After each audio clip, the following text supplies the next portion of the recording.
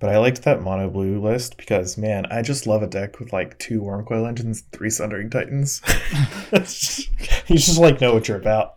I was playing MTGO when Shock Trooper was playing Mono Blue Tron in Standard. So I just remember queuing into that guy for that was a literally long time ago. For 20 years, he's been playing the same deck. And it's just like kind of mind-boggling to think about. I mean, I don't remember mono blue being at the Tron deck. Maybe that was before the Signets came out, because when the Signets came out, everyone was playing Blue X Tron. This was Kamigawa mirrored in Standard. There was a mono blue Tron deck and a mono green Tron deck. Mono green Tron was just Tooth and Nail because you wanted to get 2 forests Tron that's Tooth and Nail entwined, which usually got like Platinum Angel, Luan, and Abunas because no one could beat that back then. There was also Mephitros and Triskelion. And then some people would play 2 Mephitros vampires and like Uyo Twin Prophet to copy their Tooth and Nails to get 2. Like, there's a lot of nonsense that happened, and most of it was stopped by the fact that Mirrodin eventually rotated and Tron was not very good.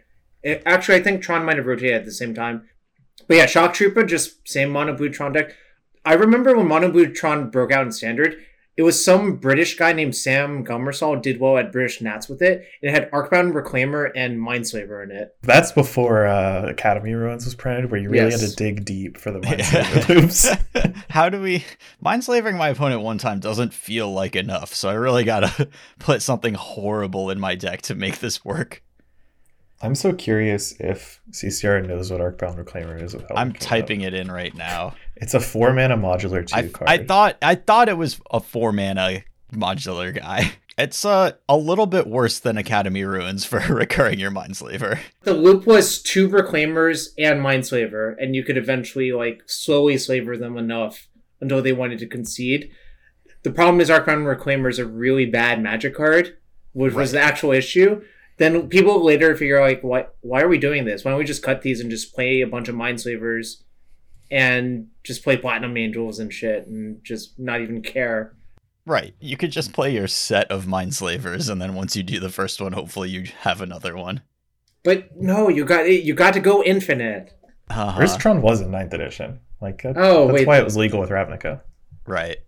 Oh, you're right. You're right. The Urzatron was like so nice and standard. They're like, let's run it back. Yeah, for another 2 years. That's what I was just gonna say. What a funny era of Magic design where they were like, let's just make sure that Tron is in standard for as long as possible.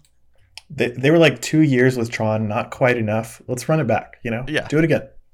The sequel. So I'll tell some old stories real quick. One of my favorite F&M decks was Wildfire Tron. It featured 4 Kaiga the Tidestar and 4 Wildfire. Yeah, I remember that deck. When people started playing Shining Shoal, this was really problematic because Kaiga, like Wildfire is a really bad lineup for Shining Shoal. I will tell you that. Yeah. I was playing the Ghost Dad deck that Ben Goodman, People's Monday, and them played at that Pro Tour just because it annihilated basically every Izzet deck in existence because none of them could beat Shining Shoal. Like, you would just play creatures, they'd be like, all right, sweep you, and you're like, nah. You take 5 damage instead, and none of my creatures are dead, so you're dead now.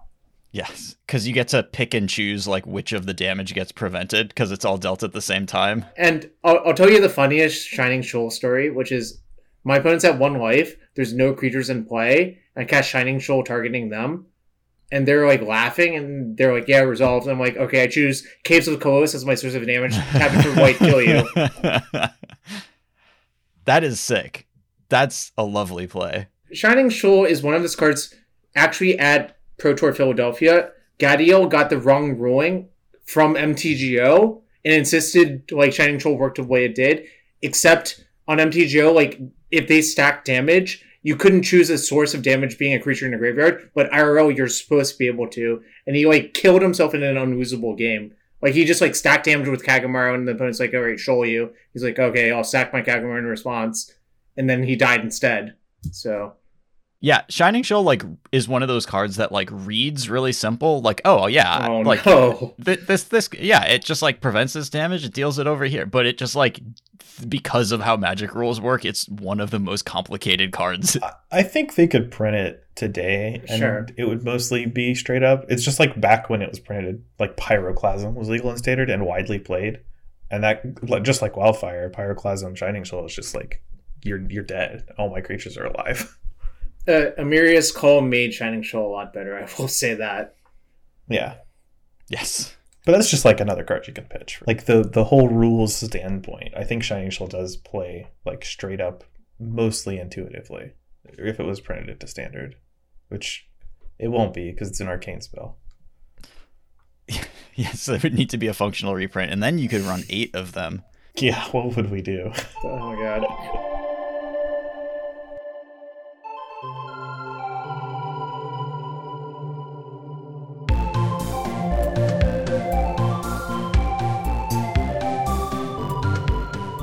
Hey everyone, welcome to episode 300 of the MTG Grindcast, the spikiest podcast in all of Central North Carolina. Joining us today for this very special 300th episode, Jarvis Yu. Hey Jarvis. Hello, with my 3-0 with two hands impression again. No, it's amazing. You've made a 3 and a 0 and a 0 with only two hands. Incredible work. Are you gonna edit in some air horns for episode 300? Oh my god. I'll edit in some like this is madness, this is Sparta like things just kind of like throughout the episode. Yeah, that probably won't break immersion. Sounds good. It's our aesthetic. Like we're this dark and gritty Frank Miller inspired podcast, right? That's what we've been this whole time. Yeah, of course. Of course. I don't know. I don't have any particular like celebratory plans for this. I'm glad we could have Jarvis with us. We're going to talk about Magic the Gathering, as we always do. Jarvis coming off of a pretty successful NRG weekend. 5-2 in the team tournament on Saturday, and then a top 8 in Legacy on Sunday. Yep. Played in the Modern scene on Saturday, so we get to talk about the Modern format some more. And Jarvis, don't let like too much of your disdain for this current Modern format leak through. And then we'll make some time to talk about Legacy, because I know that like Legacy is pretty interesting now, and we just haven't chatted about it in a long time. So having you fresh off of a top 8 is a good opportunity to like talk about post-ban, post-Lord of the Rings Legacy. Yeah, I'm not going to police Jarvis's disdain either. Like, you know, if you hate Modern right now, that's fine. That's, yeah, we state our opinions and we're not ashamed of them type podcast. So, but why don't you talk to us about your, tournament on Saturday? I know you played 4-color. What made you choose that deck for the tournament? And then, your specific build. I know that there are a few flex slots and also a few different philosophies on how to build the deck and stuff. And I think that as one of the clear best decks in the format, it's good to just keep delving into this thing and understanding this deck as much as possible. I think for me personally, the most appealing part about 4-color is that you basically are not too unfavored versus most decks. And you're pretty strong versus a bunch of decks who are just trying to like cast creatures and stuff. Like I would say you annihilate small creature decks, generally speaking, like Yawgmoth. I generally feel good versus Hammer, except when I'm playing against literally Ari, and I'm kind of like 45% somehow. I still haven't really figured out why it's specifically him. Thinking he might just know me too well is the problem. If you know someone really well and you keep playing against them, they can get like an edge in a matchup that's generally pretty bad for a perceived deck. So I think that's probably what's going on there, if I had to guess. Interesting. Is he... I mean, not to delve too much into this very specific, like, sure, man versus man matchup that is completely irrelevant to anybody except for the two of you, but like, is he doing anything specifically different, or does he just seem to be reading you a little bit better than other people are? Well, also, like, I think he just understands that when to take risks and when not to take risks, which I think is the most difficult that's the most difficult part of playing Hammer, I think, generally speaking. It's just... Yeah, I think a lot of it is subconscious. Like, you just see things that you recognize in the other person. But, I mean, you can always ask Ari. Ari listens to this podcast, right? All right, tell Jarvis. Tell me how... Well, I did play Hammer twice in the tournament, and I think both my opponents were not good at navigating the matchup is the kindest way of putting it. So I, like, destroyed them. I think if there's like a skill difference for like the 4C player versus the Hammer player, it's going to not look close, like generally speaking. Like everything will just be dead forever is what generally happens. It's also a little trickier now. Like with Hammer against 4-color, you do have the window of protection from everything, which some people may not have fully incorporated into their game plans yet. Yeah, both my hammer opponents had Mana Tithe in their deck post board, so I guess that's kind of a nod to the One Ring, because if you Mana Tithe it and get a window, your opponent's just fucking dead, I think, like most of the time. Most if they have a really good follow-up. Whereas like I was conscious of that because they didn't in game 2, Hammer versus Forcing, they play nothing on turn 1. You have to ask yourself, if your opponent's like a rational person, like what's in their hand? And I'm just like, all right, I'm going to get this Halfling Mana Tithe and I won't care. And like, sure enough, like, what are they going to do? Not Mana Tithe a delighted Halfling on turn 1? Like, it's just incredible. Like, I mean, I traded a 1-mana spell for a 1-mana spell. That's way better than trading a 4-mana spell for a 1-mana spell, you know? The deck that plays 31 drops. What are you up to over there? Exactly. So, yeah, I think, generally speaking, I like the 4C Omnath deck as like a deck versus random piles of cards that people bring as well. Like, I think if someone just shows up like a Merfolk deck or a Goblins deck, I can't really imagine losing to them very often unless my draw is like completely dysfunctional. And in the meantime, I think I have pretty good plans in the post-board games versus most of the common decks.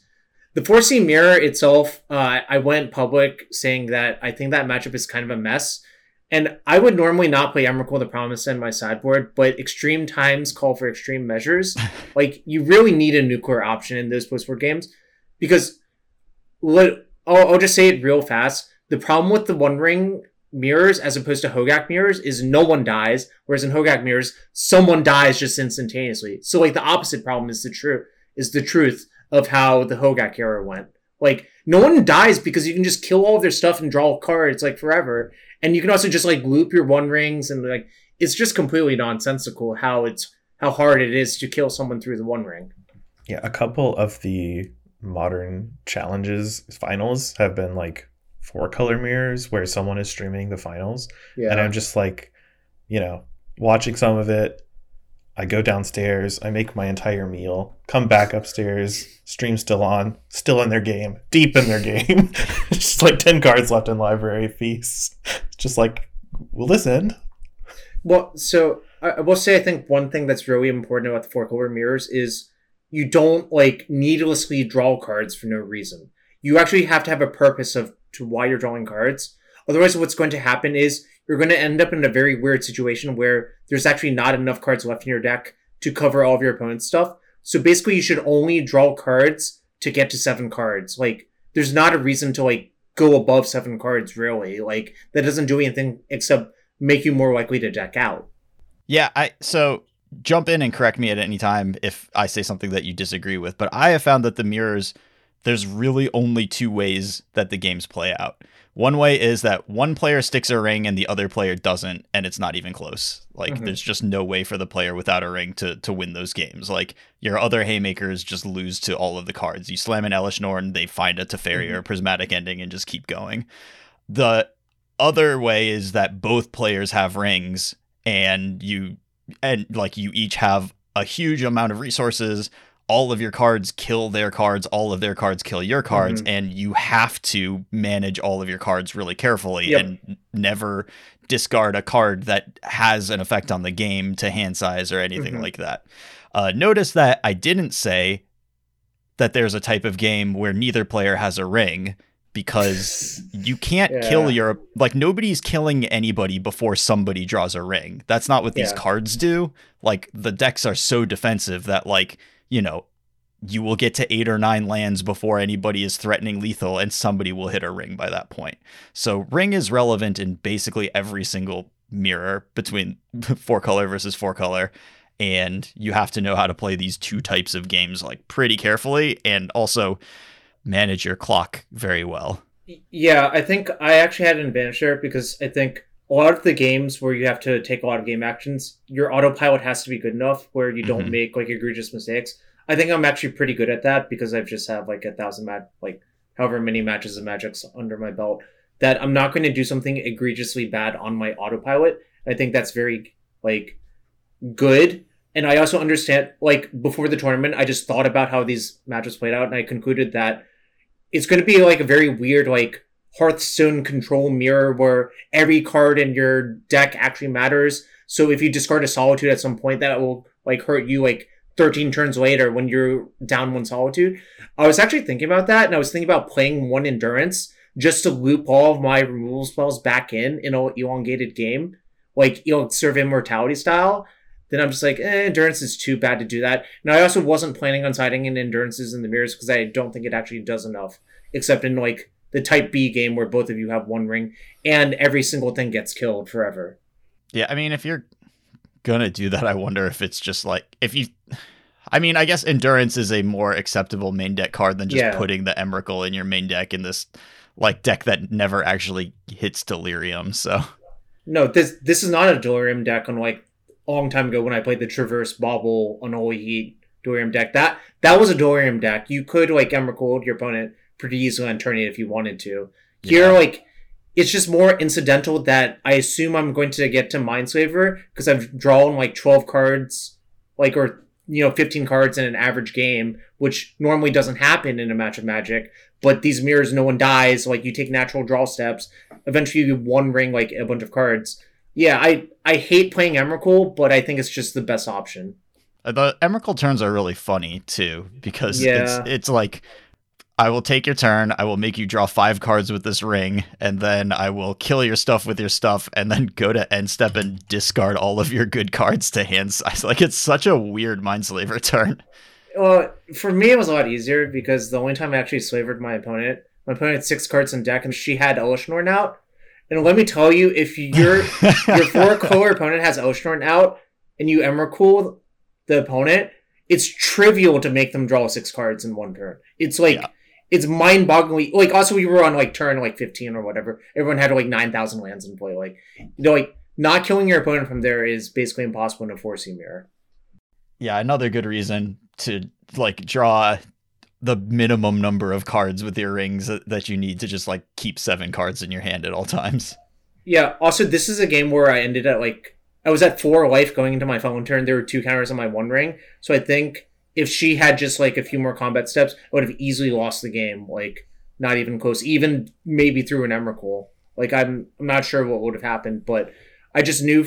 Basically, this was a game that started where she had the 1 ring uncontested for a while. So I'm thinking to myself, okay, this is a me decking my opponent game because it's going to be impossible to kill them or even keep parity game. Like, so I have to get massively lucky. So I just played as though I was going to top deck Emrakul deep into the game and deck my opponent. Yeah, and I found that in, like, a lot of matchups, that is one specific game and, like, one instance of this, but I found in a lot of matchups playing 4-color, like, the most important thing is to have clear visualizations of how you're going to win this game and how you could lose the game, because especially post-board, a lot of times you're playing, like, a prison deck, and it's going to take you a while to, like, deal the 20th damage to your opponent, so you need to, and you have the tools to, but you need to make sure you are closing the window so that, like, a top deck breach doesn't kill you or something like that. Yeah, like, when I lost game 3 to the team that actually won, like, so basically our legacy seed had lost, and it was a green mirror in the Pioneer seed, but our green player only lost his spirits and won, like, 4 mirror matches, but I think he just... So it was a combination of he's really competent, and he always just made his opponent try to combo him, and half his opponents just didn't know how to combo him, and he knew how to combo. So it's just like, if you're going to show up to a tournament and you're playing green, please just go look at Bobby's thing, and it'll take you 5 minutes to learn how to do it. Like, it's not a big deal. And honestly, if you just explain it well, you don't even have to do the steps. Yeah. I've never had anyone make me play out a thing where I have, like, laid out exactly each step I'm going to do. I'm like, oh, this guy just knows what he's talking about. Yeah, you got it. The combos also, it is very easy. You just need to know your mana threshold for, like, 2 different situations, and then you just start stonebraining them, and it's, like, not complicated. So, or Silexing, if that's what you prefer. No, just stonebrain them. It's faster and easier. I mean, if it's paper, you've got the rest of the turn. Sorry, Jarvis, go ahead. Yeah, so, I don't know, that's what happened. And in, like, game 3, I had my opponent dead in 2 turns. Like, if I drew Boseiju, a Teferi to reset my endurance, or a Leyline Binding, or a Dovin's Veto, I easily win the game because I just cover a breach from killing me. And this goes back to the time when I played against your pal, Alan. Like, I think it's actually pretty straightforward for 4C to play against that deck. The difference is they're a lot better at drawing cards now, so you actually have to kill them a lot faster because it's easier for them to re-up the combo now instead of just like stopping them once and they're like, oh, they used a bunch of stuff. It's not so easy for them to rebuild. Now it's like kind of trivial for them to rebuild, honestly. Like if they just cast in one ring and they have an Emery and they can loop one rings and you can't actually kill them, like it gets kind of out of hand very quickly. Yeah, Ledger Shredder was not a fantastic card. It just like kind of filled a hole in the deck. But now you just don't even have to play that card. You're just playing the One Ring instead. Oh no, instead sometimes when you're about to die to burn, you get an extra turn and then end up killing them. Like It's kind of fantastic. Like this is what I find so egregious about it. It's a protection. It's like a fog stapled to a Harmonize, and then like you can just cast another one so the first one doesn't even kill you. Like someone somewhere. I'm not blaming Spike or Canister because when they saw it, it didn't look like that, I was told. So someone else in that team had to do something about this. Really. Like, I'm confident that the instruction that came down was like, okay, the One Ring has to be good. Like, it has to be a good card. There's no way that they could print a boring or just like bad card that's the One Ring from the Lord of the Rings. So, that's a tough rope to walk when just the card has to be good, and 50-50 odds that you're just going to overshoot it probably. My conspiracy theory is, here's the fact that casual play design did most of the heavy lifting on this set. Yep. Like it's primarily casual play design set. And they did an article where they talked about designing the ring. And I know that they did most of their testing of the cards with Commander, because that's how they expect people to play with it. Yeah. So I don't think they ever really went through the motions of what if we have more than the one ring in a deck. That's like kind of my conspiracy theory. Well, they should have tested it with like Phyrexian Metamorph and Sculpting Steel then. yeah. Then you would figure it out pretty fast, I think, actually. I'm not even joking. Like, if I look at that card and I'm playing an artifact deck in Commander, I would just want to put freaking clones into my deck to clone it. Like, I don't know. Yeah, I think a little tweaking such that playing a second One Ring doesn't do the thing that it does right now, it would improve my Modern experience right now, at least. That's the annoying part to me, is when your opponent has drawn 3 to 6 cards and then they just play another one. The drawback from the previous one is gone, and they get to just draw another card that turn. You're like, okay, I guess you're drawing 3 cards off of it this turn, and then there's just like another card that they get this turn too. What's funny is, and I don't mean to throw you under the bus too much here, CCR, but I've been watching some of your streams and VODs, and occasionally you'll have the like, I've drawn 6 cards, I'm gonna play another ring. And then you just like don't draw a card off the next time, and you like go to your next turn and you're like, oh, maybe I should have drawn a card, but your hand is like 7 heaters, right? Like, so I forget about it because it doesn't matter, because my hand is like a Teferi, a Leyline Binding, a Prismatic Ending, and an Endurance or whatever, and it's just like, I don't need more cards than this to win this game. Yeah, it's just like, but you have the option to if you want to, I guess. Right, and no, I mean, it's like I should draw that card.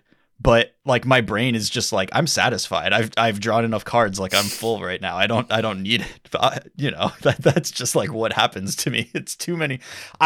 Sometimes my brain does just kind of like break down in these like very big games when there's just like too many roads to take. And that's a part of my game that I'm like actively working on, is like in these very big games with like 1,000 branching paths, more quickly going down the correct path without using too much of my game clock, and while like making closer to the correct choice and not missing too many things. So that's a thing that I'm actively trying to pursue being better at right now. Playing 4 color is like one of the main ways that I'm like forcing myself into that situation more often. To be fair, I think a lot of people are really bad at that aspect of the game, and it's really hard.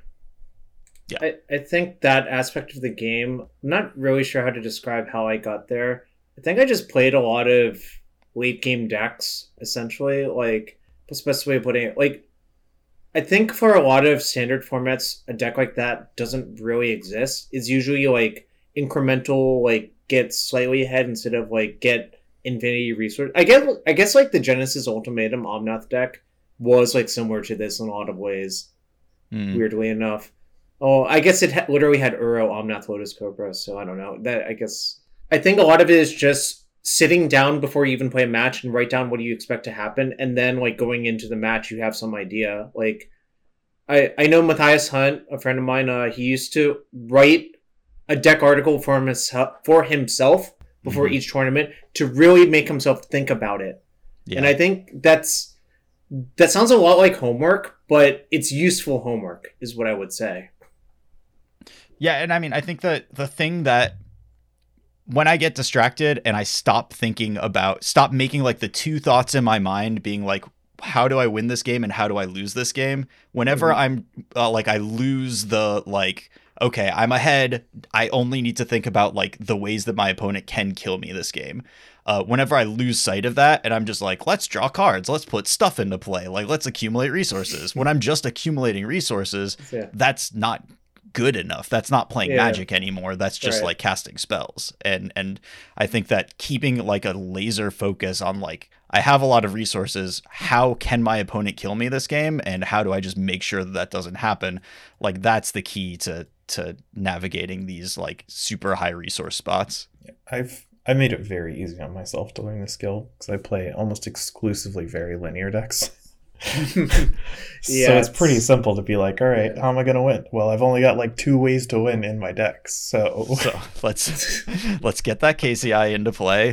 How can my opponent stop me? And what do I need to do? That's like what I've been about. But yeah, I guess I did digress a bit. Like the reason I chose to build the deck like in this fashion, like very mid-rangey, is I think this gives you the best way to not have too many bad draws in any matchup. Like, I think conceivably you could play Azorius Splash Ren, which I've seen going around with like Counterspell and Force of Negation, which theoretically give you an edge in the semi-mirror if everyone's just trying to tap out. Then you realize like in the games where you don't kill Halfling, this actually is a huge liability in a mirror. And also like, I think just generally speaking, I bet I could run my opponent out of Counterspells like before they like actually kill me, and then I will just cast more stuff and then they'll die to it. Like, obviously, like, them having the ability to say no to anything is obviously a big deal, but that implies a lot of things. That implies that mana works.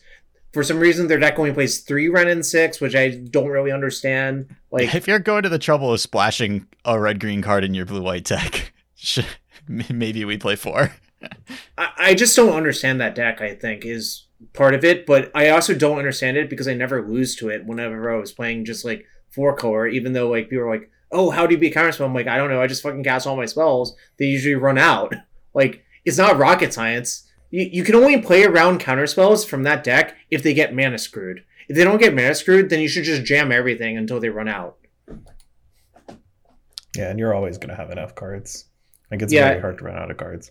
And my plan post-board for specifically that deck is I'm siding in all my Dovin's vetoes and Veils and just trying to set up a situation where they either get vetoed out of the game or they have to run into a Veil and they also lose because Veil is really messed up when it works. I mean, the problem with the Counterspell plan in that matchup, like, you know, some Counterspells are fine, but the problem with leaning on Counterspells is if a Delighted Halfling sticks, if a Teferi hits the table, or if your opponent just draws a Veil of Summer. Like, these are all not just good against you, but they're utter blowouts that, like, turn off the text on your cards. And heaven forbid you have a Counterspell, a Teferi hits the board, and then you, like, draw another one 2 turns later.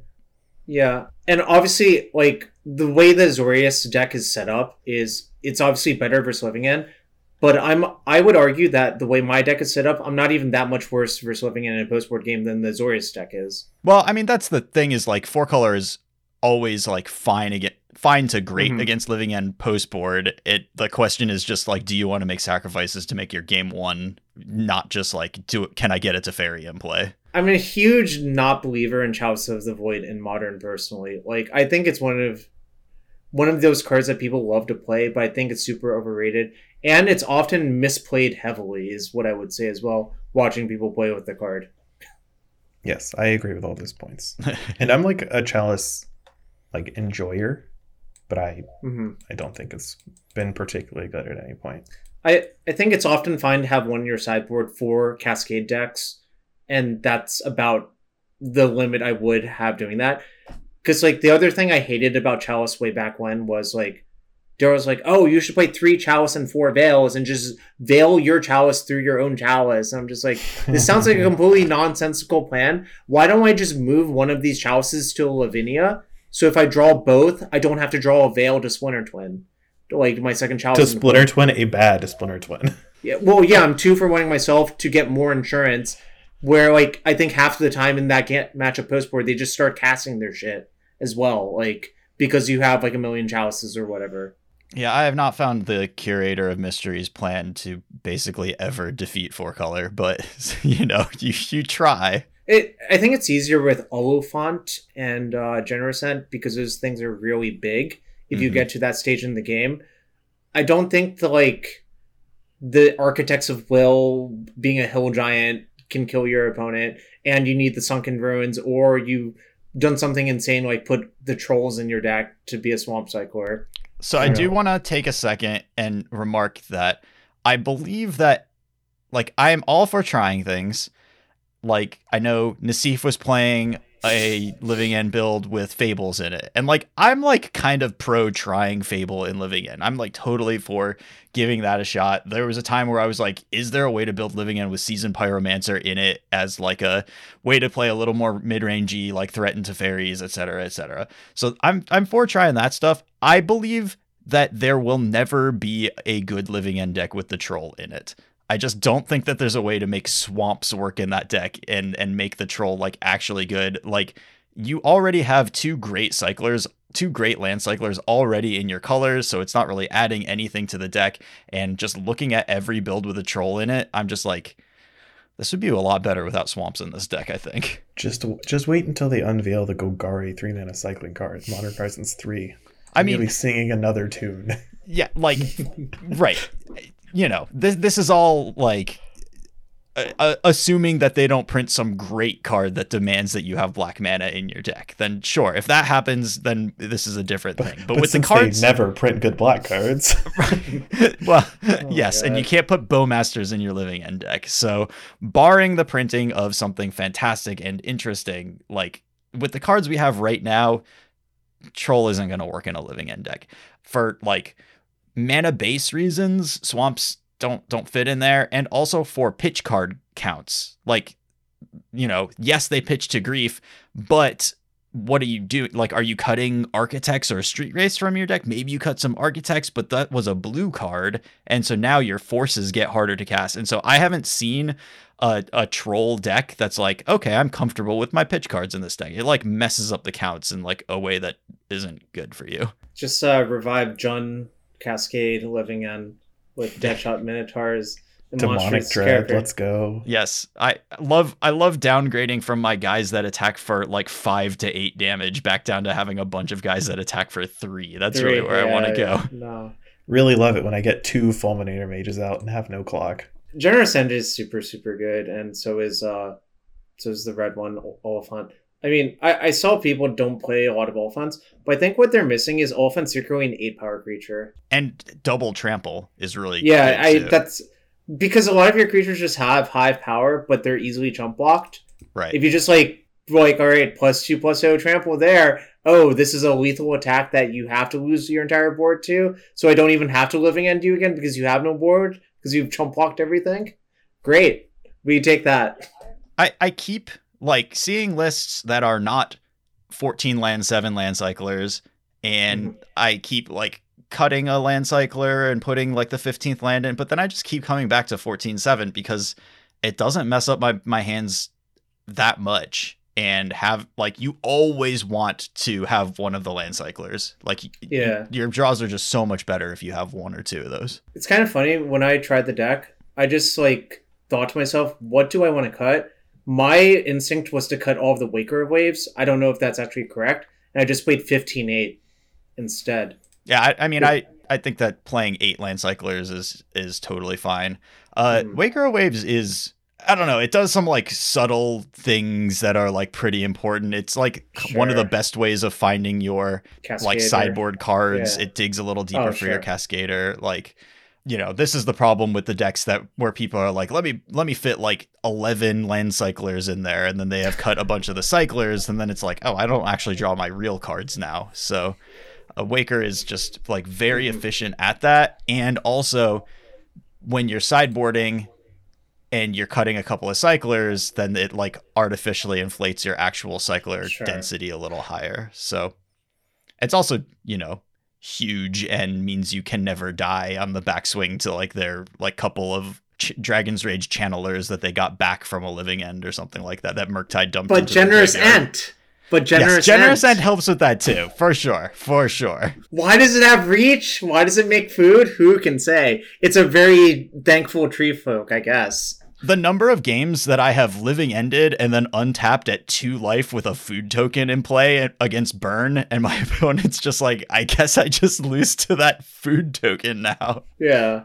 Secret living end cascade into some food tokens. that would be great in some scenarios. So we should go into just like kind of deck by deck the metagame and do some like quick hits in a second. I do want to mention one thing that the tough thing with Living End right now is that, as we'll go over, Scam is heavily played and very good. That matchup is difficult, and I am exploring different ways to make that matchup less difficult. My latest kick is that Subtlety is pretty good against Rakdos for a couple of reasons. It helps keep Voidwalker off the table without putting it into the graveyard. Griefing and taking a Voidwalker, like griefing and seeing a Voidwalker in their hand is like a pick your poison sort of moment. Like the game is going to be hard one way or the other, and you need to figure out like how you're going to deal with it. Put their Voidwalker on top or bottom of their deck, and you get to defer the problem for a while. And maybe it doesn't really bother you that much because a Voidwalker in play that hasn't exiled your cyclers and has summoning sickness is not really as dangerous. It can be dangerous, they can like fatal push it in response to a living end or undying malice it in response to a living end, and then it causes problems. But one of the other things that having 4 subtleties in your deck post board against Rakdos does is, one of the ways you beat Voidwalker is you end of turn Violent Outburst for enough power that you can kill them before it gets over summoning sickness. One of the other ways you beat Voidwalker is by having another living end. So you living end, their Voidwalker is in their graveyard, so it comes back. They go to their turn, cast living end, and then you untap and just cast a living end back, and then hopefully that's enough to kill them. One of the cool things you can do with a subtlety is that if it's in your graveyard, you don't have the Violent Outburst, you don't have another Shardless Agent, so all you could do is Shardless Agent, bring back a board, but that brings back their Voidwalker from their graveyard, so they're going to living end you.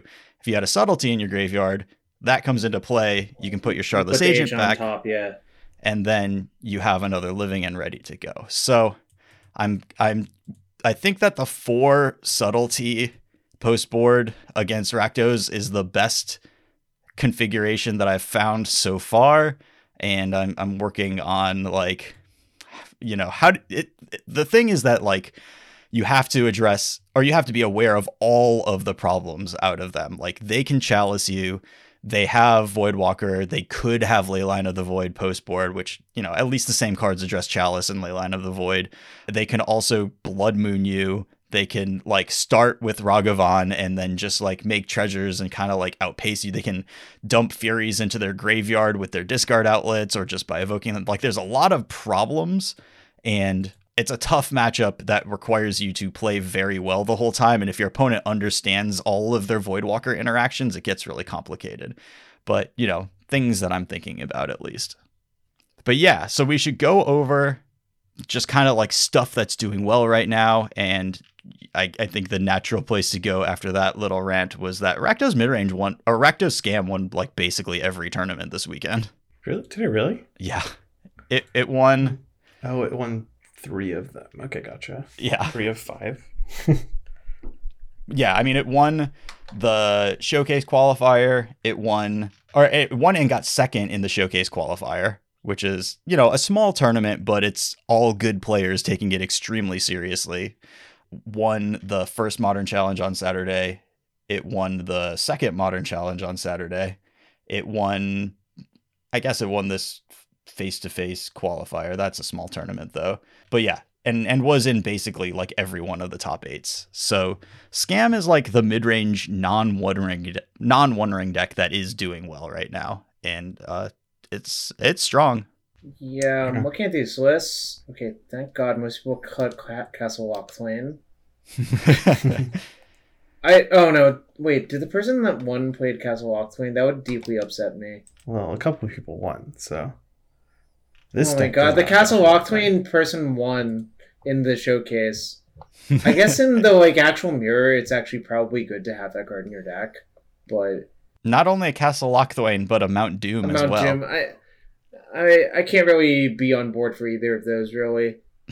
I think Mount Doom's upside is so meaningless in the deck because it's 4 mana to deal your opponent 1 damage. Yeah, I don't understand this Mount Doom. It seems atrocious to me. The thing that I think is worse that so this is a deck that plays Undying Malice, it plays Feign Death. It no longer plays Malakir Rebirth because having a land that comes into play tapped that only produces black and then also doesn't stay a black source under Blood Moon is just too bad. So putting Castle Lochthwain in your deck is Castle Lochthwain has to be worse than Malakir Rebirth, and Malakir Rebirth is no longer in the deck. So that I agree with you on the Castle Lochthwain. I'm also the most notorious hater of Castle Lochthwain. I've beat that thing a million times. So maybe I'm not, but if you just think about it, you have freaking Blood Moon in your deck. How is this better than Swamp some portion of the time? But a small thing in the big scheme, which is that this is a powerful black-red mid-range deck, has extremely strong opening hands. Any of your grief scam hands are extremely effective and beat most people as long as you have anything to back them up.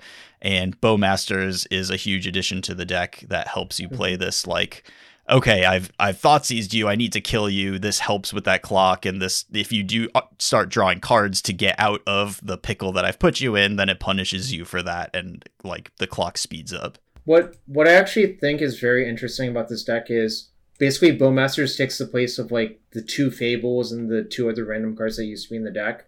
So the curve has been lowered a little bit, except there are no fatal pushes anymore. So the curve has been kind of just it actually ended up the same, I think. It just kind of got shifted around a little bit, which is kind of funny to look at.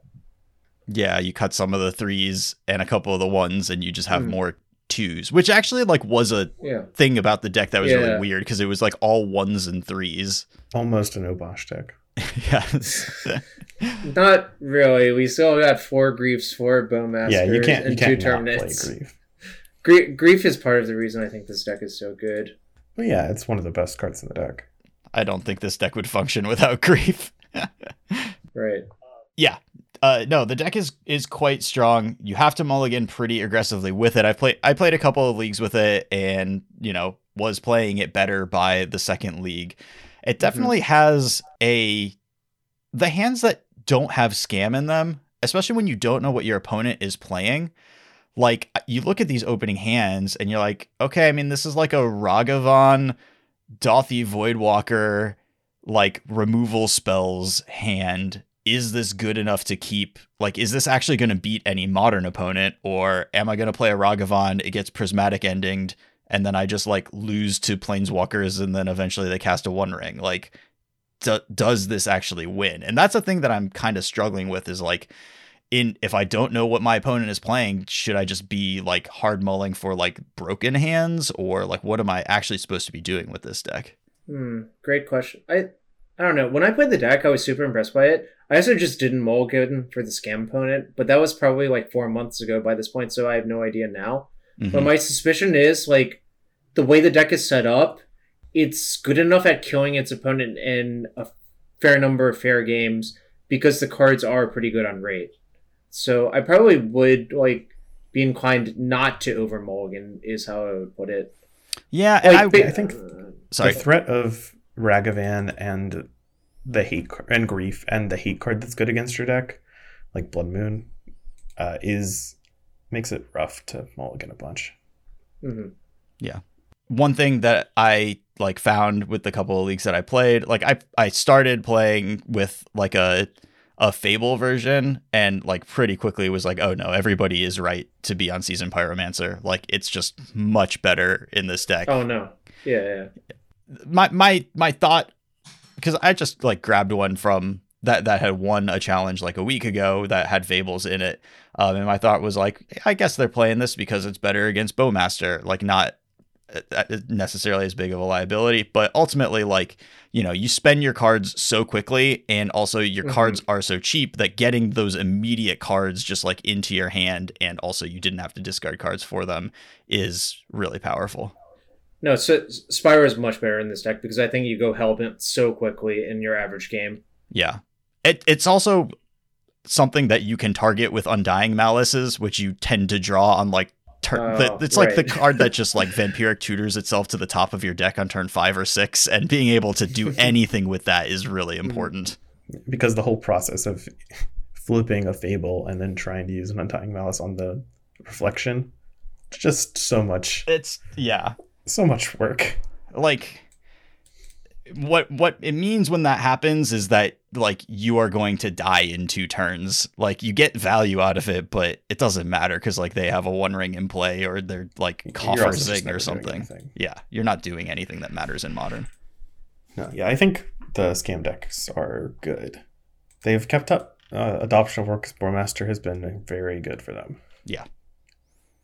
And like what I think it really shows is that, you know, Orcish Bowmaster versus the ring only matters if you've been pressuring their life total before the ring comes down. And as long as you have been, if they're like under 9-ish life and then they ring and you Bowmaster, then it matters.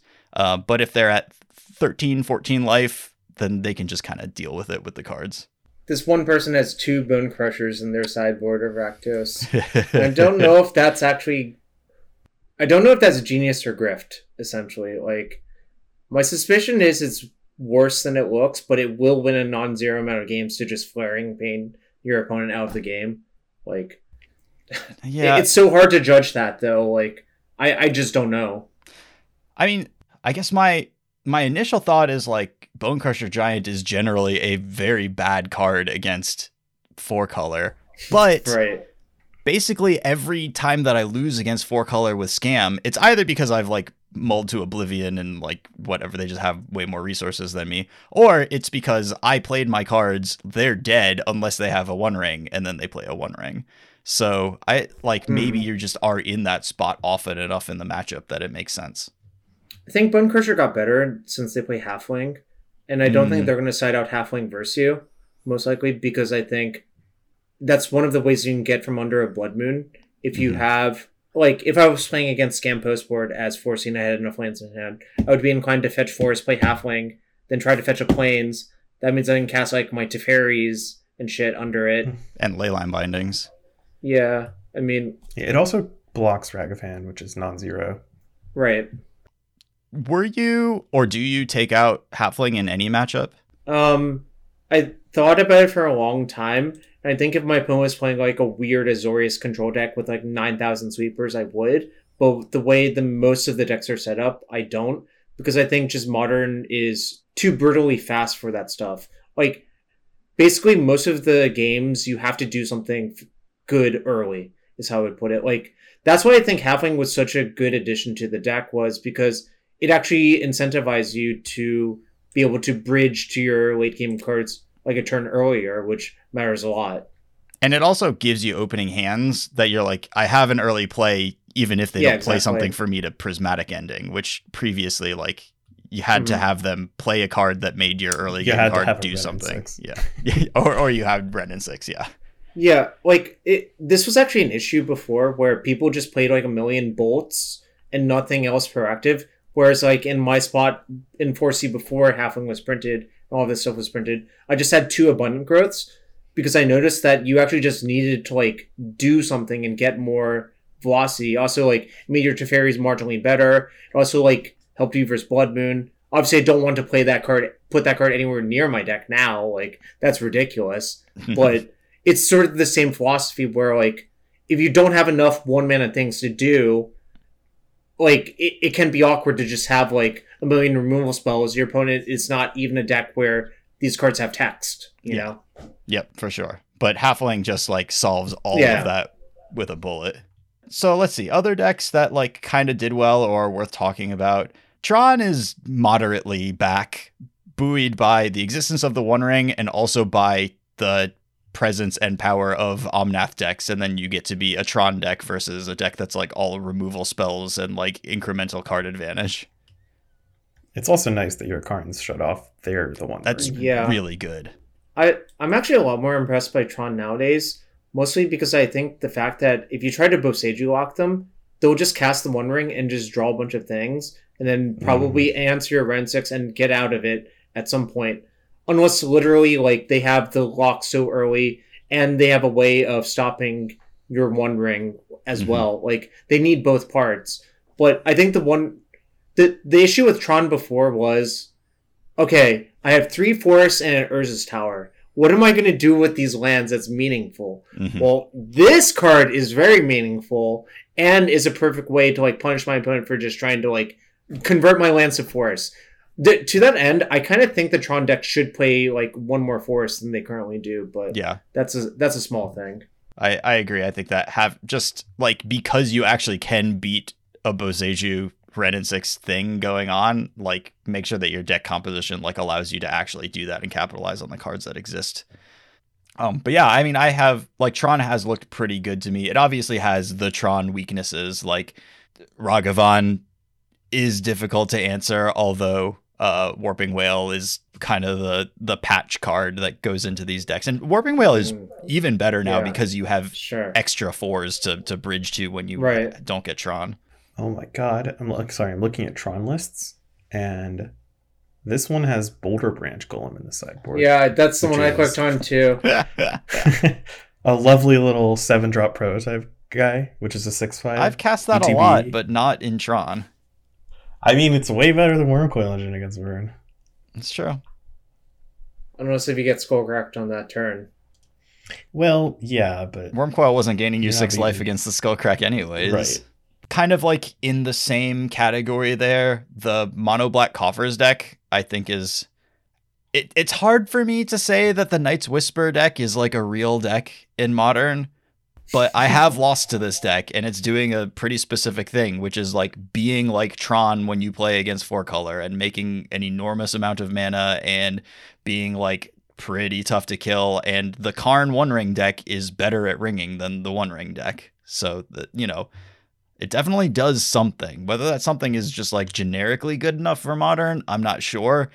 This may just be a deck that's like, this is my 4-color killer. I don't really know what else it's super doing, but that's a thing. How much does this deck actually kill 4-color? Like, what if I just had 4 Boseijus in my sideboard and my plan was to just go after the Coffers or the Urborg every game? Is the black deck still favored? Like, that's kind of a question mark. I don't know. Right. I mean, they're continuously attacking your mana base. That's like the thing that they try to do, right? Sure. I guess that's fair. They play 8 Field of Ruins. They have a Sundering Titan in the sideboard, which is hard to play without Coffers. But they only need like one Coffer's turn to if you get one good Coffer's turn off where you like have drawn a couple of cards with the One Ring and like now here's Coffers, I'll make 10 mana this turn and do something with this Karn. Like, this deck does surprisingly scary things. And also, 8 Field of Ruins is annoying. Yeah, I only have 3 basic lands in my deck. I don't really think I'm allowed. You're not really allowed to play more than that. If you try to play more, like, things kind of break down. Unless if you want to play, like, 26 lands or something. Which you can't in your Ren and 6 deck. And also drawing a basic in your hand is, like, generally really atrocious, so... Yeah, it kind of depends on how many fetches you have. I saw a suggestion that you should play Xander's Lounge and cut the other 2 Triumphs. I didn't work it all the way through, but it's possible that that's correct now. I don't know. It's kind of complicated. Kind of like forces you to do like Temple Guard and Xander's Lounge like a huge number of games, but yeah. You'd also have to change your fetch mana base. Yeah, because 4 of your fetches don't get Xander. Your Windswept Heath doesn't get it. Yeah, actually, I'm a lot less about it. I mean, I don't know. I'll go into a slight digression. It's so hard to figure out what's like correct, optimal in those spots because like most of the time it doesn't matter if you draw 3 fetch lands. Everything works itself out. Yeah. So, and the games where you have Ren 6, it extra doesn't matter because like you just literally get every land out of your deck. And then, like actually in those spots, I found leaving one Triome in your deck is correct because I just want to draw it and cycle it instead of freaking like fetching it out for no reason. Like, right. Once you have 8 lands in play and this Ren and 6 bringing back a land is doing literally nothing for you. Yes, I found the same spot. I've had a non-zero number of games where my opponent has killed my Triome when I've ran 6 out. And I'm like, what is going on? Like, this is horrible for them. Now I'm like, instead of just like randomly getting a land back, I'm paying 3 mana to cycle every turn because I don't give a damn because I have like 9,000 lands as it is. No, that's a really good tip is like you default to like, I'm going to activate this Field of Ruin. Well, I guess like I'll get their best land in play. I'll get the one that makes 3 colors. But if they have Ren and 6 and they have enough lands in play, like that doesn't work out for you. And I've seen the same thing too. Yeah. Yeah. Yawgmoth has been reasonably successful, but I echo your sentiment where like I haven't lost to it as 4-color, and a bunch of the games that I've played against it with 4-color have been games where I wasn't very like I would not categorize myself as like good with this deck, but I beat Yawgmoth a bunch of times where I was just not even competent with the deck yet. The matchup is really bad for Yawgmoth. Yes, that's their worst matchup as far as I know. That and Scam. Well, Rhinos, right? But Rhinos doesn't exist. Rhinos doesn't exist, so who cares? But like, it's still impressive that even with that half of the metagame being so large, it's still performing well. That is actually impressive to me. Yeah, second place in one of the Saturday challenges here. Like, just kind of pops up in a decent number of places. Third place. Yeah, I got third in one of the other ones. In this one, yep. Do we want to switch to Legacy? Oh, yeah. We have a whole Jarvis tournament to talk about. We just kind of... Yeah, the one you actually top-aided. Yeah, why don't we do that? So you played Grixis Delver in this one, although only 2 Delver of Secrets in the deck. Asterix, yeah. Well, so there's a funny story about that, which is I played on July 3rd. I got off work early because they gave 2 hours work early, so I played a Legacy LCQ with Saga lands with 4 Punching Fire because my theory was Bowmaster made Punching Fire better. Then I ran into my pal. Actually, I played Sebastian Pazzo round 1 in a Lands Mirror, and he was a Sphere deck. He played a Sphere. I'm just like, okay, I'll play a bunch more lands. Your Spheres don't do anything. Because like in a Mirror, the card doesn't actually do anything. It just makes the game take longer. So he has 4 blanks in his deck. I mean, Punching Fire is close to a blank, but at least I can deal him 20 damage with it, theoretically. So I beat Pazzo. I've seen it done. But also, Pazzo in that tournament had just come back from the RC top 8 in South America, so he was super tired. So he dropped at 0-1 because like I had beaten him, but it was kind of funny. Like he obviously was making some mistakes he normally wouldn't make. Like he tried to waste my stage multiple times when there was a forest out. That just never ends well. But then round 2 I play against Stefan Schutz, aka Mental Minstep, and he's playing basically the shell of this Grixis deck. If you look at the original version he has 0 Delvers, but the problem I think with doing that is sometimes you have to cast Daze when you don't want to, just to not like be dying to their stuff.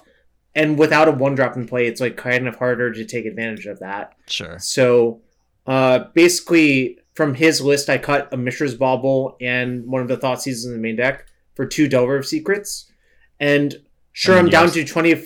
I'm down to 25 instants or sorceries, which is not like it's not the optimal number, but my policy is I don't go above 14 creatures in these decks, generally speaking. And obviously, he only had 12 to begin with, and without Delvers, like it doesn't matter that 3 of your spells are Mishra's Bauble. So like because in your DRC deck, if you don't have Delver of Secrets, Bauble is obviously way better because it just juices your DRCs very quickly.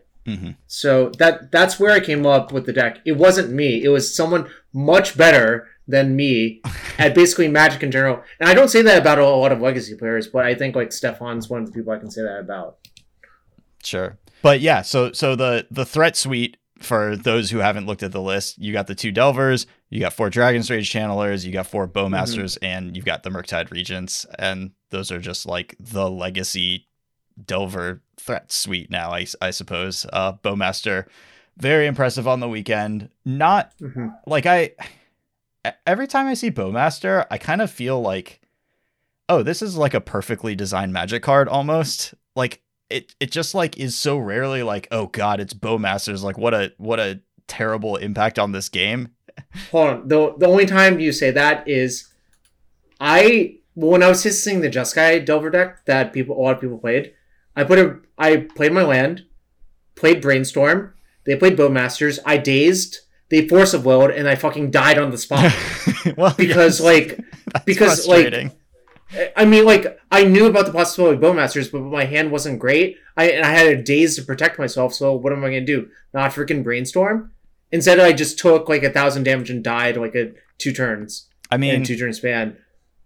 I don't think punishing Brainstorm is, like, a thing that I'm so it's mad fine, about. But so. I'm saying I was acutely aware of what might happen, and I tried to take some insurance against it.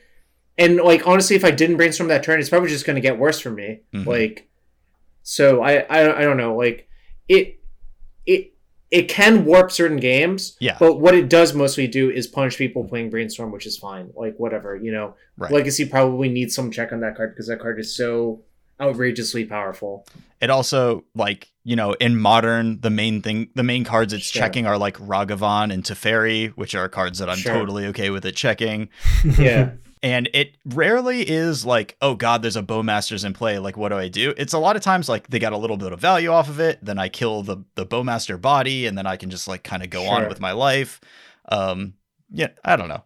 But it certainly is very good in Legacy. I would say the decks who are like, oh god, there's a Bowmaster in play, are usually the decks that are up to extreme amounts of not good. Yes. Like they're designed to do something that like probably shouldn't be done very often. Like Doomsday is an extremely difficult time beating that card, is what I found.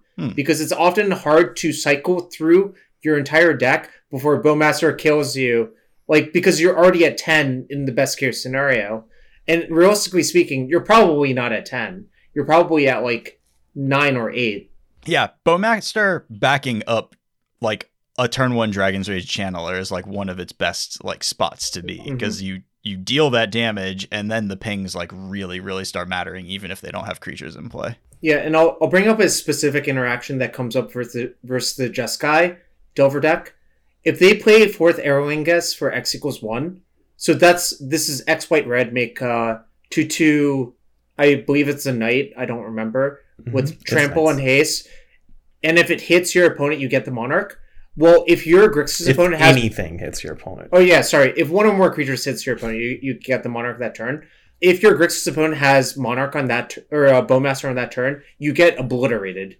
So what happens is, person attacks, I'll just take the damage, I'll cast my Bowmaster before the Monarch trigger, ping the token, Monarch triggers, ping the token again, I have 2 1/1s, they have no board, I attack, they take the Monarch, and suddenly, like, how do they ever win? Like, it's just a freaking nightmare.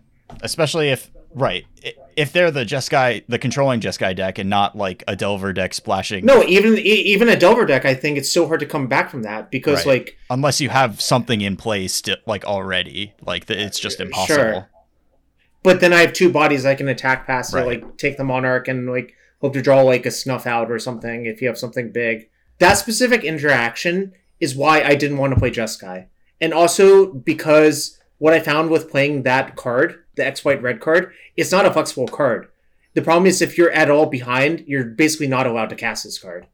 So, like, people who can compare that to Iteration, I'm just like, this is a lot less of an iteration than, like, Night's Whisper is. Like, you're allowed to cast Night's Whisper when you're behind and try to draw, like, removal spells for their stuff. If you cast this when you're behind, like, you don't necessarily get to draw cards. Like, But my issue with the card is that it basically cements games that you're winning by a lot. Like, if you're winning and you cast that card, you're basically just a lock to win the game. Like, it's not even particularly close. If you're losing, you're basically not allowed to cast this card because you're going to be a lock to lose the game, like, in like 2 extra turns. So that's why I didn't really like that card in specifically the Delver Shell.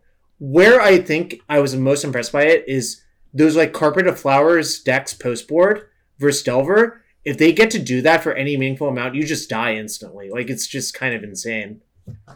Just because it's X 2/2s. Yeah, it's just like, I mean, this is the Entreat the Angels that Honorog's wanted forever that is actually playable. Sure. Hey, he's got Entreat the Angels that makes a, like, 5/5 lifelink now, right? Like, that's, you know. That's not on MTGO, so he's sad about it. So that is the very weird thing about Legacy right now, is that there's a handful of, not necessarily format-defining cards, but good role players in interesting decks that just don't exist on Magic Online. I mean, Chaos Defiler is the headliner for me that I can think of. So that one was cast first to me, and I'm just like, oh, so one of my opponents dies randomly, and my opponent's like, no, that's not what that does. And then I picked up again, and I'm like, oh, I really thought the word chaos meant like, you know, all of the other times they use the word chaos, it does destroy like a permanent randomly. Yeah. But this time it's choose an opponent randomly. Well, in a 1v1 game, there's not much randomness there. So my best creature died. I mean, fortunately, my opponents had like freaking 4 life when they did this, so I just killed them with a lightning bolt, you know, so it didn't really matter. But that card is good. That is one of the reasons I think to play Rakdos Painter IRL compared to like on MTGO where people play Rakdos now for Bowmaster only, but IRL you get to play both. So sure, obviously insane with Welder because it has a dice trigger too. Mm-hmm. Yeah, if you start, and it's very large for its cost. It's like a 5/4 or something like that. No, it's a 5/4 Trampler. But it is, you know, bigger than Lightning Bolt. It beats every creature in combat, and it kills something coming in and going out. So also, it's black, so you cannot kill it with Snuff Out. That was in my main deck. It also does not target, if that's relevant to any creature. Well, I think it kills Trunian Nemesis then if you want to. It also gives, you know, your black-red painter deck a way of killing enchantments or whatever is in play.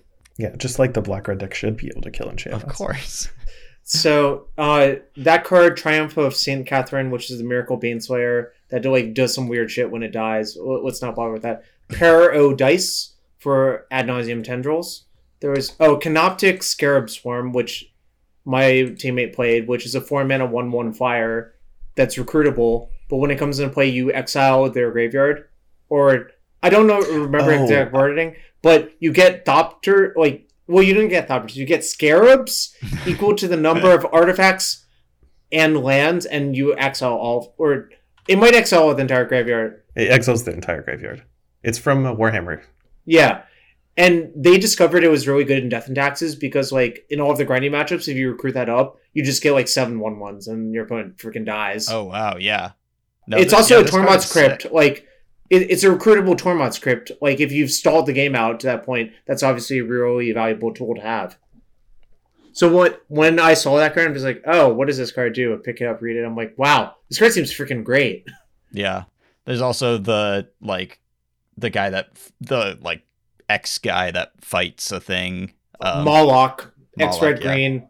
You can Zenith for it. Secretly, Warhammer 40k had a bunch of cards that were actually pretty good. Yeah, there's a lot of really, really good cards in the Warhammer Commander sets, and there's just none of them around Magic Online. It blows my mind. Yeah, and there's a 2/4 that makes lands lose abilities, but they can tap for any mana, I believe. I don't remember if that was in the Warhammer set, but I know it was a Commander card. Yeah. Pretty sure it was one of those sets. But anyways, pretty weird that a bunch of these cards just aren't online, which makes them very difficult to test because how else do you prepare for a Legacy tournament except by playing Legacy on Magic Online? And so sometimes they show up in the paper tournaments and who knows what we're missing out on that we just don't know. So kind of weird and definitely affects our understanding of the format. I will tell you about one funny deck that showed up called... It's... On the source, it was named Mississippi River, but this is Creative Technique Cascade. Yeah, it's all cards that were never in Standard. Yeah, basically, the goal of the deck is to just keep cascading until you hit something big and your opponent dies. When this card was first like announced in Warhammer 40k, I think Bob Long went on a like Apprentice or a Cockatrice, sorry, not Apprentice. That coin's been dead for years. And like Goldfish a bunch. He's like, yeah, the deck's good. I think like it suffers from the problem that it's like a combo deck that can only kill on like turn 4, and every wasteland is a time walk. So you probably don't want to play this very often because like Creative Technique costs 5 in a red, but it does have the ability that like you can cast a second one of it if you let your opponent cast a copy of it. Yeah, so like demonstrate, I think is the name of the mechanic. Yeah, it's demonstrate. It's from the Strixhaven decks. There's like a cycle of the techniques. Yeah, so it gets through Force of Wills, but also your cards are very expensive, so getting your Ancient Tomb Wastelanded or whatever is pretty brutal. So the deck played like all of like the Crystal Vein, City of Traders. It even went to what is the one called? God, the depletion ran from Masks. Yeah, Sandstone Needle. Yep. Yeah. Yep. There were 4 Sandstone Needles. I'm just like, yeah, you probably want to draw like 3 Soul Lands in all of your opening hands. Like, otherwise your deck can never kill on time. It just had like 9,000 Soul Lands in it, like all of the ones that were like tapped, and you could conceivably use them for something. Cool stuff. It is funny though, looking at that deck list, reading the card names and being like, I don't know the names of any. I don't know what any of these cards do except for these lands. Like, I know that this is a deck with a lot of Soul Lands in it, and then it's casting a bunch of spells that I have no clue what the text is. Well, eventually you cascade a bunch and your opponent loses. Or generally what happens is you never get to put that card in the stack because it costs 1,000 mana. I believe that. Given that Delver is still quite playable, what are your thoughts on the format as a whole and sort of the composition? You know, we still got Delver. Delver still exists, but without Ragavan, without Expressive Iteration, it definitely loses its like tier 0 best deck possible status. You know, what are the other good decks? What are you trying to play against? What are you not trying to play against when you're playing Delver in a Legacy tournament? I think nowadays, I think the Grixis list I played was pretty well rounded, so I don't really think there's that many bad matches.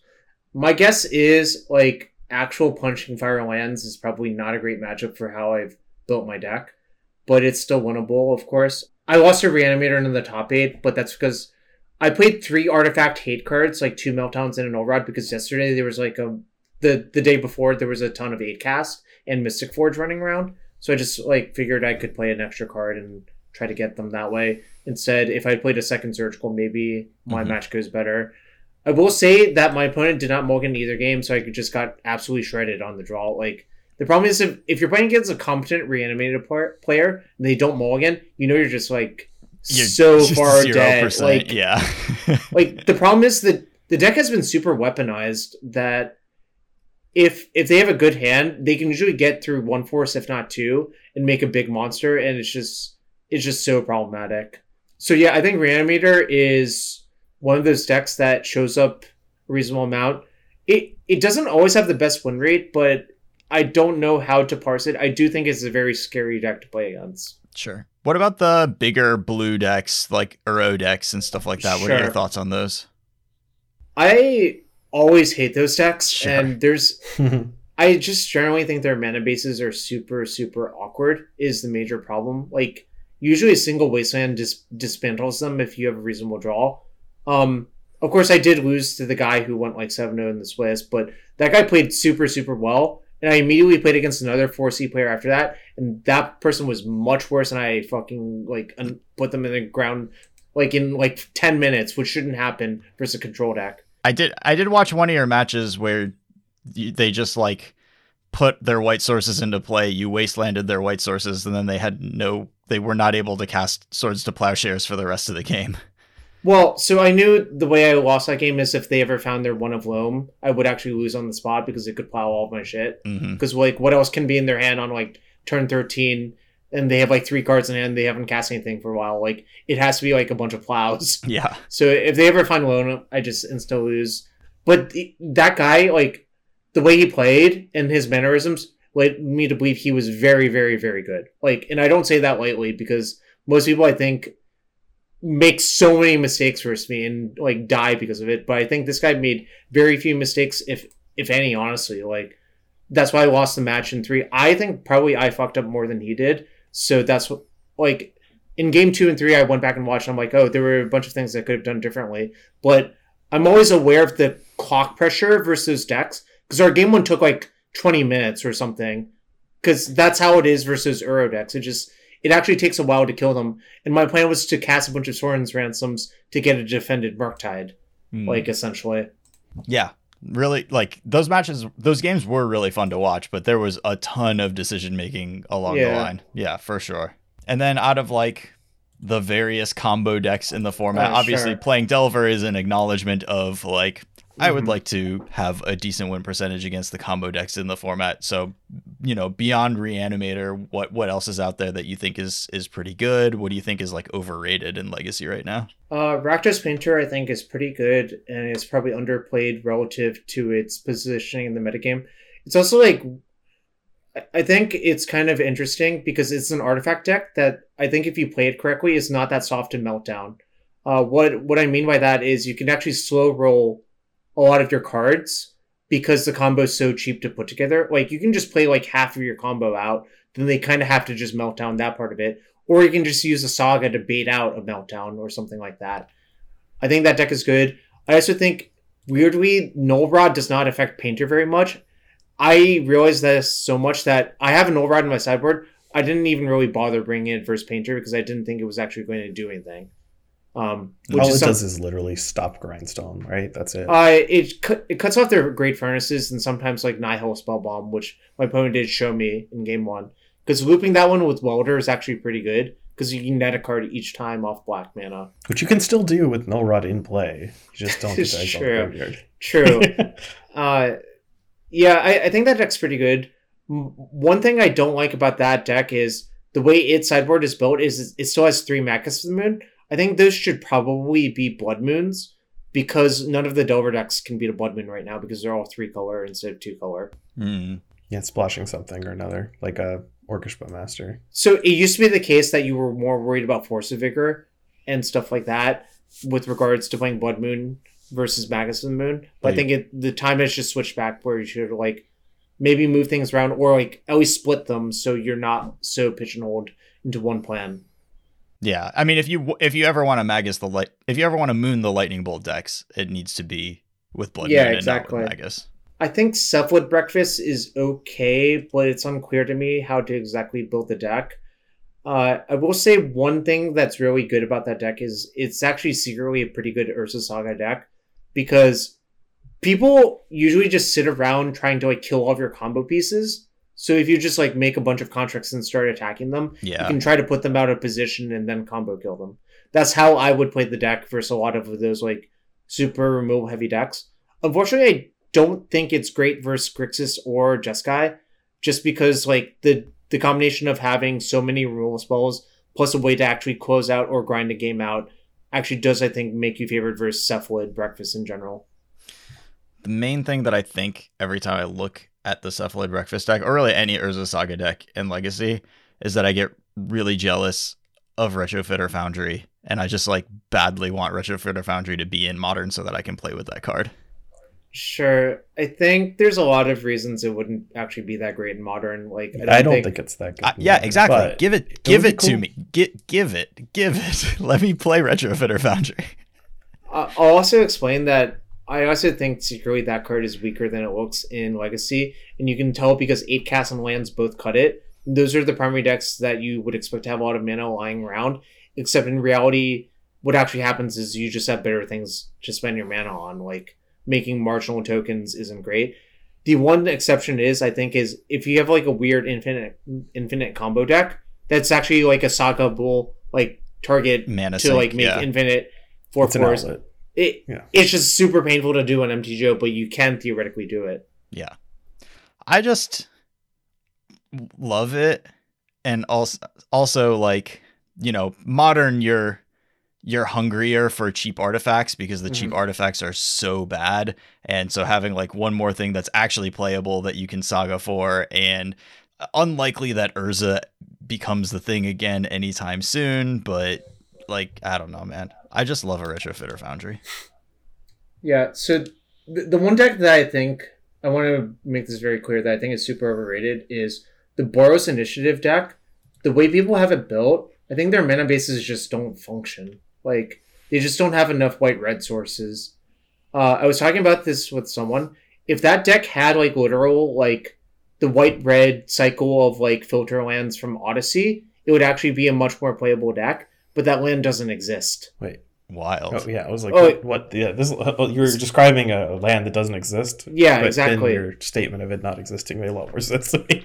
Yeah, but basically this is how bad that mana base is. Like, I think if it had that land, access to that land, it would fix a lot of things, because that would let it cast its like X white red spell. It would let it cast like its, Fable of the Mirror Breakers or stuff on turn 2 off of Soul Land. Mm-hmm. Like it just has a bad mana base. I don't know how to fix it, because people want to play 4 Cavern of Souls, but the problem is not all of your creature types line up in that deck, and it doesn't cast the sorceries or the Fable of the Mirror Breaker either. Like, it's just a tough nut to crack. I will say, Miria, famously not a human. I will say, in the games where that deck can cast all of its spells, it is pretty terrifying to play against, because like all of the threats are just like kill you instantaneously. Sure. Speaking of killing you instantaneously, thoughts on Doomsday right now? Doomsday, I think it's fine if you're really into that sort of thing. Like, I watched my buddy. I mean, I'm not a Doomsday player because I kind of feel like the way I play Magic, I just want like a mid-range deck that can kill my opponent quickly. That's my strength. Doomsday's like not really like that whatsoever. No. Doomsday is like, okay, how can I shorten this game and play around the most things possible with these 5 cards? And if I mess up, I'm dead, but that's fine. That's a risk I accept because I do get a lot of, free wins, is what I would say. I don't know how to like make that deck play around Bowmaster easily. I'm sure there's a way to do it. I'm sure there's like some, like you can do like Shelldock Emrakul or some nonsense like that. Probably is the most efficient way if you really want to. But my brain's not wired that way, and plus no one plays Shelldock Emrakul in the main deck. So I think exactly fine. Do understand that you're signing up for a lot of risk, but you do have a lot of free wins in the format. Like a soil control deck basically auto loses to you. Death and Taxes auto loses to you. The green decks, I think, generally auto lose to you unless they play Opposition Agent, in which case you're dead. Like, that's the one thing I don't like. Like, Oppo Agent being highly adopted by some of the Fiend Artisan decks is kind of brilliant for decks like Doomsday. Like, you're just, well, now you have no library. Great game. Yeah, you lose half your life and the game. That is, like you were talking about Bowmasters being good against Doomsday, and it is, but like the Opposition Agent, if your opponent shows up with it, is unbeatable. Yeah, well, you're still a Force of Will, sometimes Daze deck. Of course. Not all of the Doomsday decks play Daze. I don't know if they should or shouldn't. They usually, whenever I see Doomsday lists, they play between 0 and 2 Dazes. They never like play more than 2. I don't see it recently, at least. My suspicion is picking up a land is actually a huge cost in the deck, is the reality behind it. Yeah, because you're always working on tight margins in that deck. So I guess that brings me to the next logical combo deck, Mystic Forge. So I was talking to Sam Black because apparently he asked Caleb about his Mystic Forge deck. And he's like, yeah, I just copied Caleb's list. I'm like, oh, so do you still have the Lunatic Emrakul? And he's like, yeah. I'm just like, oh, yeah, that card's so bad. And then, like, literally the next round, Sam comes up to me and he said, yeah, if Emrakul was literally Walking Bliss, I would have won the game easily because I had Paradox Engine plus Mystic Forge. I drew Emrakul, and there was nothing else to go off with. If he just had drawn something that cost between 0 and 4 mana, he would have easily won the game instead of, like, bricking on that turn cycle. Oh, yeah, just like... And, like, I'm just like... It's so clear to me that Emrakul shouldn't be in that deck without even playing a game with the deck. Like, it just looks so out of place. Yeah. Yeah, Walking Bliss is superior in that kind of deck. Like, every time. Yeah, I mean, it's good early. It also kills your opponent if you have 9,000 mana floating, which that's the end. That's what the deck looks like in the end game. Like, you've just made, like... Because, like, the Paradox Engine plus Keys plus Monolith, that's, like, I don't know, plus 3 mana per iteration or whatever massive number it is. Right. It gets bigger and bigger and bigger as you keep going because you'll cast more Grim Monoliths and untap all your existing ones. Yeah. It just gets very bigger. And I knew it was Caleb's list because I asked him if he had the Maniac Surge Hacker mech as well. The reason to play that one is you can cast it off 2 soul lands and it kills Collector Roof. I'm just like, yeah, I don't really care about that. Why aren't we putting the freaking Skyboat? Skyboat's unbeatable. There's also the Masticore, the newer one. The one you discard a card and kill a thing. That one kills Null Rod, which is actually kind of nice for that deck. Because nothing else can kill Null Rod in that deck. You do have to wait for your next turn, right? Is how that thing works. They have no rotten play. You're not doing anything but waiting. I know, but It's true. Yeah, that's Mystic Forge. I just thought it was very funny because Sam obviously didn't message me or whatever. I'm just like, I could have very easily improved your deck if you had just asked me like for 30 seconds, and I would tell you exactly why.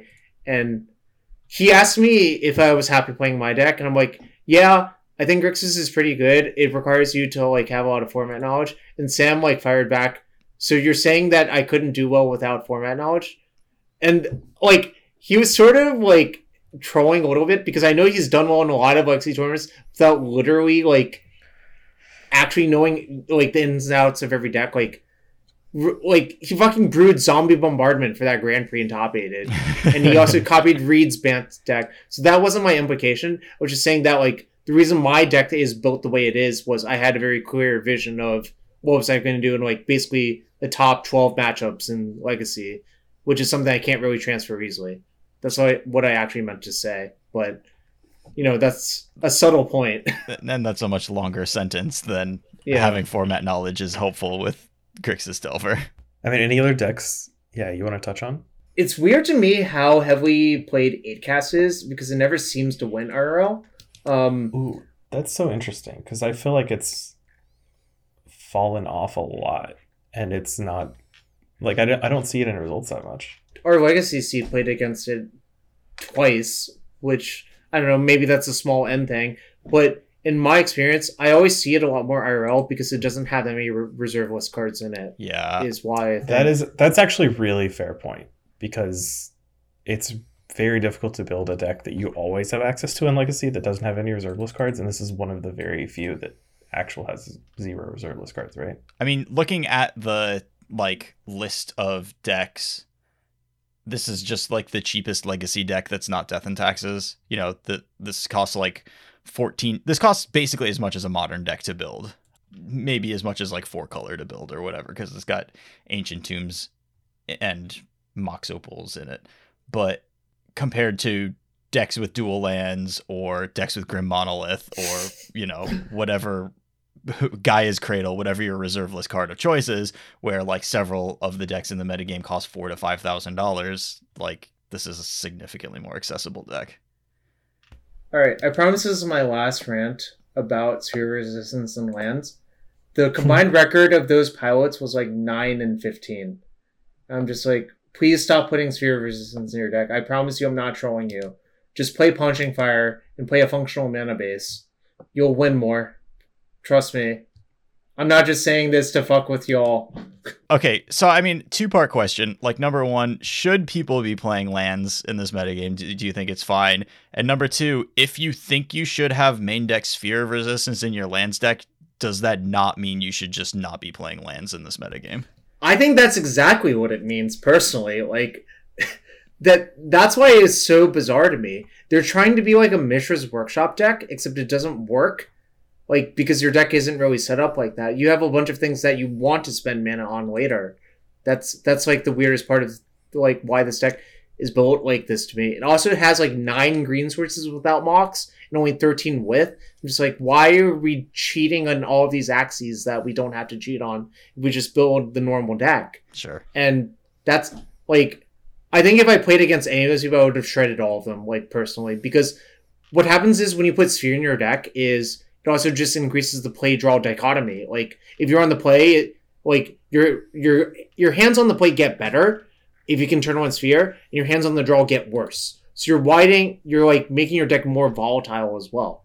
Is the other issue. Whereas Punching Fire just works player draw. Like, oh, you played a turn 1 threat. All right, land Mox P Fire. Oh, you counter it. That's fine. Play a Grove turn later. Try to kill it again. You know. Yep. This all makes sense to me. And the reason I played like Punching Fire like recently was my thought was Bowmaster would condense the meta to be more fair decks, including Bowmaster itself, like with all creatures that die to Punching Fire. Yeah, and if you think that's what you're going to play against, you're going to play against like a lot of, I guess, blue decks generally, then lands has always been the choice for that type of metagame.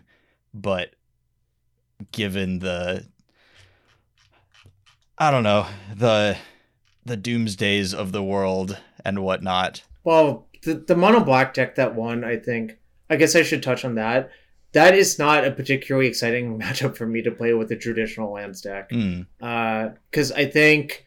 Well, let me click on it again real quick. But I think they had like a million leyline effects, including Voidwalker. And Voidwalker actually does work okay versus P-Fire, because the damage isn't like checked until like the P-Fire is exiled already, right? Mm-hmm. Yeah, the Dauthi Voidwalker does not die until after the Punishing Fire is already in exile. And also, I hate playing against those like decks that accelerate out of Karn as lands, because it's very hard to remove, and they can just like do stuff that like bullies you, and it's super, super annoying. Yeah, I mean, this mono black deck is sweet. This is just like a pure, like, kind of a pure Dark Ritual deck. You know, like lots of 2 and 3 mana cards. You've got Griefs, you've got Karns, Thoughtseizes, Chrome Mox, a couple copies of the One Ring. You know, it made its appearance in Legacy, and then this is a Helm of Obedience, Leyline of the Void combo deck. I will say it was open deck list for the top 8, and his round 1 opponent for the mono black deck was a mono black Saga Storm deck, but like the way the deck was built, you like have to go through Infernal Tutor, so the guy just mulled to like a turn 1 Oppo Agent, and the Storm deck was dead. So like obviously like it's kind of like, you know, that's just how Magic is in top 8s, you know, great, not very interactive.